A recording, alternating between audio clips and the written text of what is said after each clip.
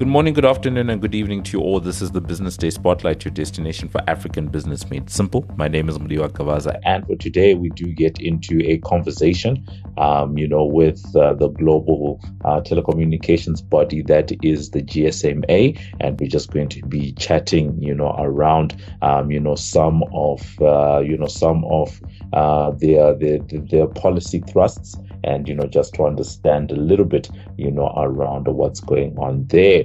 To make a sense of everything that's going on, we are joined by Caroline Mbugua, who is the head of State Commendation Director of Public Policy for Sub-Saharan Africa at GSMA.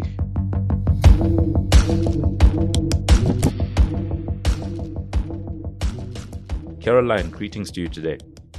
Thank you, and good afternoon, or good morning, good evening.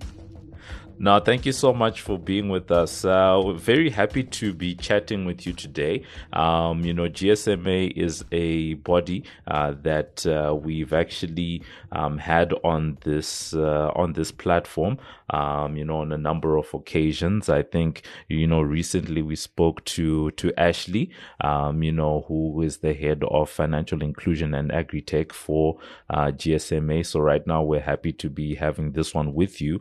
So I guess before we delve too deeply, just a sense on your side. We read, what some might see as quite a lengthy, title that you have there, the GSMA. Maybe insight into the type of work that it is that you guys are doing.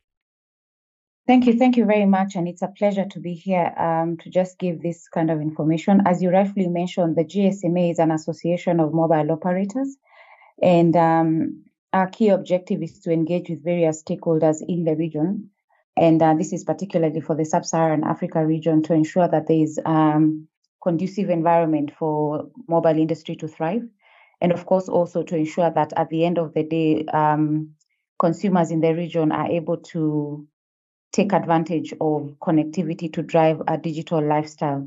So majority of our engagements will be with the mobile operators themselves, consumers, and of course governments, who are very key stakeholders, to be able to ensure that at the end of the day we are aligned on the various digital transformation strategies that have been set in the region by the different governments, and of course also regionally by the Africa Union Agenda 2063 that looks to achieve the Africa we want. Now, you guys as GSMA have just come from concluding an annual conference that is MWA Africa, the Mobile World Congress, MWC, Mobile World Congress for Africa, that's in Kigali. Unfortunately, some of us didn't get to attend, but we were seeing some of the streams of information that were coming out and some of the discussions that were being had either main stage, on the sidelines, of that. And, some of the things that were out, I was quite interested in universal service funds in Africa, policy reforms to enhance effectiveness. Just keen to get an understanding of what is it exactly that we're trying to achieve, from that point of view, because for it to be something that that GSMA is pushing, there's probably things that you guys have seen in the market that are then pushing that one forward. You're very right. And so the Africa Policy Leaders Forum is a session where we put together a platform where policymakers, regulators, mobile industry, and different other ecosystem players come together to be able to deliberate key issues in the region that we need to work on, or we need to look at to be able to progress our digital transformation agenda. So for this particular session on the USF, I think for me to be able to respond to that, we need to take a step back and understand that between 2012 and 2022, the number of people in Africa with mobile broadband access more than tripled, which is a good thing. And this is from 114 million to almost 400 million. But despite this, Africa still has the greatest connectivity gap in the world, highlighting the impact of the barriers of mobile broadband adoption that require to be addressed as a matter of urgency, in my view. And as of December 2022, over 1 billion people in Africa, or about 72% of Africa's population, were not connected to mobile broadband services. And this accounts to more than a quarter of the total number of unconnected people globally. So with the USF, which is one of the tools that can be used to address the connectivity gap, this session focused on various USF reforms, picking up learnings of the different USFs that have been launched in the region, and looking at how can the USF be adapted to be able to support addressing this connectivity gap that continues to be high in the region, to ensure that the Africa region is not left behind in the digital transformation that we are seeing, the trend that we are seeing globally. Caroline, I'm very interested. One of the reasons I was quite interested in this, and just going through some of the items that were being mentioned here, I'm quite reflective of another report that GSMA put out. I think it was either earlier this year or late last year, which was around 5G usage, on the continent. And I remember in that particular report, one of the things that was being said is that we can have great we can have great infrastructure in places like, let's say, South Africa and other countries when it comes to mobile networks. But it's quite another thing to then have people actually using those networks, because devices and device costs and that type of thing remain a huge challenge to even bring people into the world, of connectivity. So just understanding the fact that there are these gaps, there does seem to be a narrative, where people say that, but the African continent is so connected on the mobile, they skipped all of these other phases. And then you have these reports and this data that comes out from GSMA to say that actually, when you look at things on the ground, there are huge connectivity gaps. So then the question then becomes, where is the disconnect? Because depending on who you listen to, you might think that everyone on the African continent has a mobile phone, is using mobile money, and that type of thing. Right. You bring up a very critical component of this. When we talk about the connectivity gap that I just mentioned, we split it into two. There's a coverage gap, and this is individuals that are actually that are not covered by mobile broadband services at all in the region. And service providers' investment in network infrastructure over the last decade have reduced the coverage gap for mobile broadband network in Africa from 56% in the population in 2012 to 13% by the end of 2022. While the decrease shows significant progress in extending connectivity across Africa, nearly 200 people in the region today live in areas not covered. So we still do have a good proportion of people that are not covered by mobile broadband services. But the biggest problem, which is what you've just mentioned right now, is the usage gap. And this is what we define in the GSMA as individuals that are covered by mobile broadband services, but do not use this service. And this is, of course, technology from 3G, 4G up to 5G, as you rightfully mentioned, as we launched in our various reports.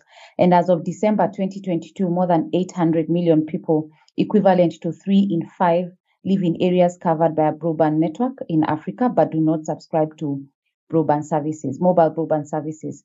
And all this is information that we can be able to find in our State of Mobile Internet Connectivity report that we also launched recently. And if you'd like a copy, our communications team here can be able to share that with you.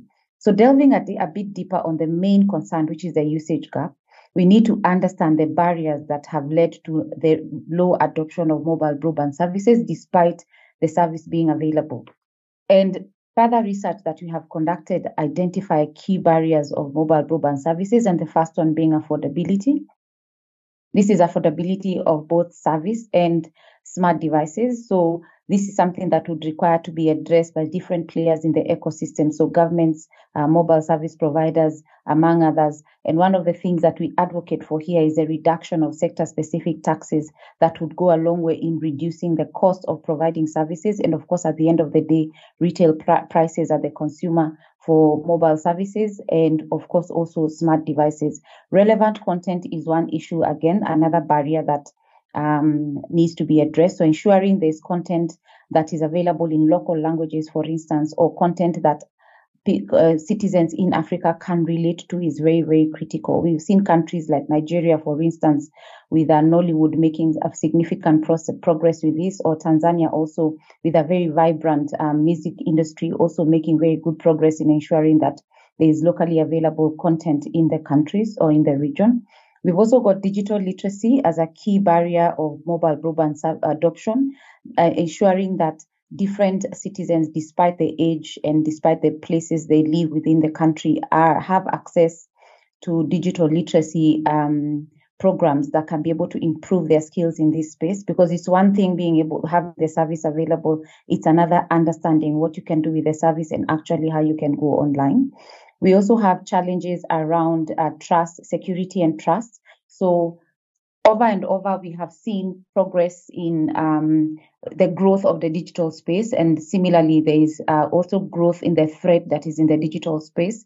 But there is need to continue educating consumers and, of course, equipping them with the necessary tools to be able to understand or rather experience trust and security online. So here we are primarily focused on cybersecurity and, of course, online safety. And what we advocate for here is the development of data protection acts or cybersecurity acts that would be able to provide that safety and security and trust that consumers would need.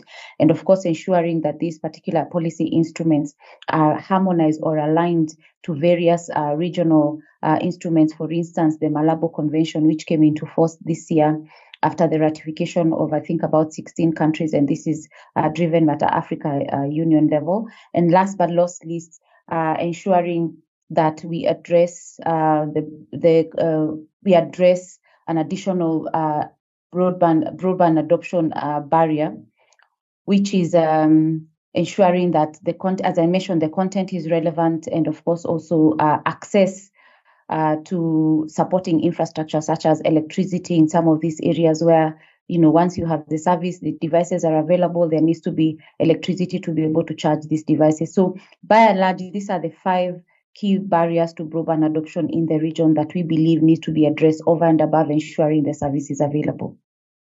Caroline, you've mentioned quite a number of things, and I'm grateful that you've been as comprehensive as you've been in giving us that answer. And one of the things I was keen to then get your sense on is it's sort of a chicken versus an egg, type of question. A couple of the things that you mentioned is affordability. You mentioned a gap in terms of, literacy, and then, even having things like power, to make sure that people have, the ability to make sustainable use of their devices. If we were to, let's say, address the affordability piece, and, you do get devices into people's hands, this is, my own thinking, and I'm here to be corrected. Do you not think that might go well in terms of trying to push up the other levels? Because if at least people have devices in their hands, then you firstly get people actually curious about how to use their devices on the one hand, and then at the same time, depending on where things are, if there's a coverage gap of any kind, you might then, if there is demand and network operators can see that people have the devices and could potentially use their networks, then maybe they could either upgrade or install infrastructure, either in areas where there's missing gaps, or perhaps update. Maybe there's an area where your limit on coverage is at 3G. Maybe that would then push up to 4G on that side. And usually where there's demand on that side, people then come through with power solutions. I guess all I'm trying to do is it's a very complex web that you've just spun for us, and I'm just trying to think to myself, if we were to address this holistically, what's a good place to start? And I've given my thesis as to where to start, and I'm keen to get your thoughts on, am I on the right path, or am I just completely wrong, and there's probably a better approach? You're absolutely right. And this is the reason why we had, during the session that we had in Kigali, as you mentioned, during the Africa Policy Leaders Forum, we had a particular session 100% dedicated to increasing adoption of smart devices in the region. And this was informed by a consumer survey that was done in 2021 that identified affordability as the main barrier of broadband adoption, and even more so affordability of devices. For out of the consumers that were that went through this survey in Kenya, for instance, 44% of them categorize affordability as the highest barrier. Of course, skills coming in at 24%, and the same we also saw in other countries. So for that reason, we actually even went ahead and did a research in Kenya, particularly just to understand the issue around device affordability and to understand why consumers continue to have challenges in terms of adoption of broadband services. So you're right, device affordability is one place to start. And the main issue that we normally advocate for is looking at what are the various interventions that can be put in place to ensure that devices are affordable. So number one is, of course, reduction of taxes, sector-specific taxes. And Mudiwa, at the end of the day, I think there is a requirement to have a cocktail of solutions. I don't believe there is one particular one-size-fits-all. There needs to be a cocktail of solutions that can be able to address this. And we've done various research that can be able to identify the impact of reduction of the addressing the usage gap with various costs of devices. And this is information that we can be able to share with you later. So we've done research that can be able to identify and demonstrate if you have a $20 device, what percentage of the usage gap would you be able to address, $30 device, etc. So for us to be able to achieve a certain level in terms of the cost of the device, various interventions need to be put in place. Number one, the reduction of sector-specific taxes, as I earlier mentioned. That would support or that would help in improving the cost of devices, because in some countries, this can be really high, from import duties, VAT, excise duty, and so on and so forth. Bundling of these devices together with other services is also another area that can be able to support the reduction of cost of this device. So it can be bundled with data services. And this is something we've already seen being done in markets such as Rwanda and Kenya. Rwanda is being done by MTN, and of course in Kenya is being done by Safaricom. We have seen device financing programs. Again, we've seen that launched in various markets. And here, again, is just trying to further reduce the cost of devices at the consumer level, to ensure that at the end of the day, we are able to hit as low point as possible in terms of addressing the cost of devices to consumers. So it's a cocktail of solutions that needs to be put in place so that we can be able to achieve the price point, that sweet spot that consumers would actually find affordable. And of course, even as we are addressing the issues of affordability, there is also an issue of willingness to pay. And this speaks to the features of devices.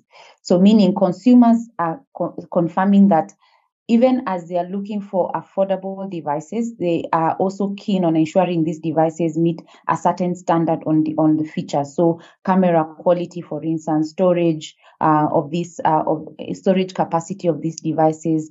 Because at the end of the day, when you look at the African continent, we are a young continent with a median age of about 19 years, meaning that at the end of the majority of the consumers of this product, the smart device, would be the young population that would be very inclined towards video services, video on demand, and of course also social media platforms such as TikTok, YouTube, etc. So you need a device that can be functional, that can be able to also provide features that would be able to also support this kind of use. So at the end of the day, addressing the affordability of the device and willingness to pay is critical, and having a cocktail of solutions that can be able to be implemented to drive down the cost of the device as much as possible.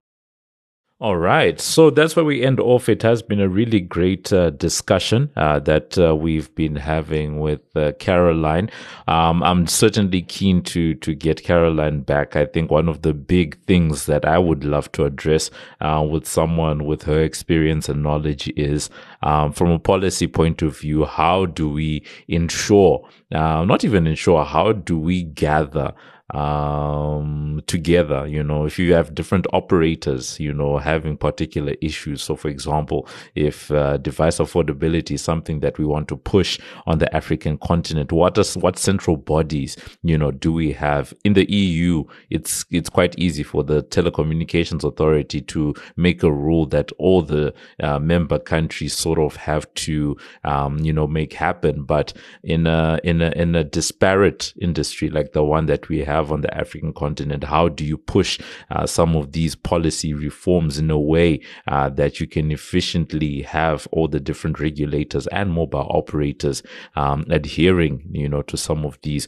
recommendations? But for today, it was really great understanding, just some of the issues that are there because, contrary to popular belief, the mobile phone has done great things for the African continent, but GSMA just highlighting the fact that there are still many gaps when it comes to actually addressing, some of those, broadband usage gaps. There are coverage gaps and there are usage gaps. And for today, we're addressing a lot around the usage gaps, lots of issues around device affordability.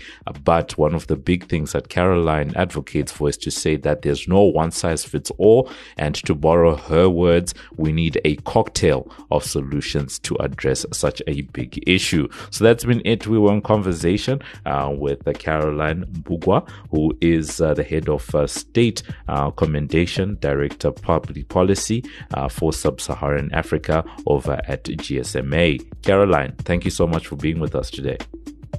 Thank you very much for having me.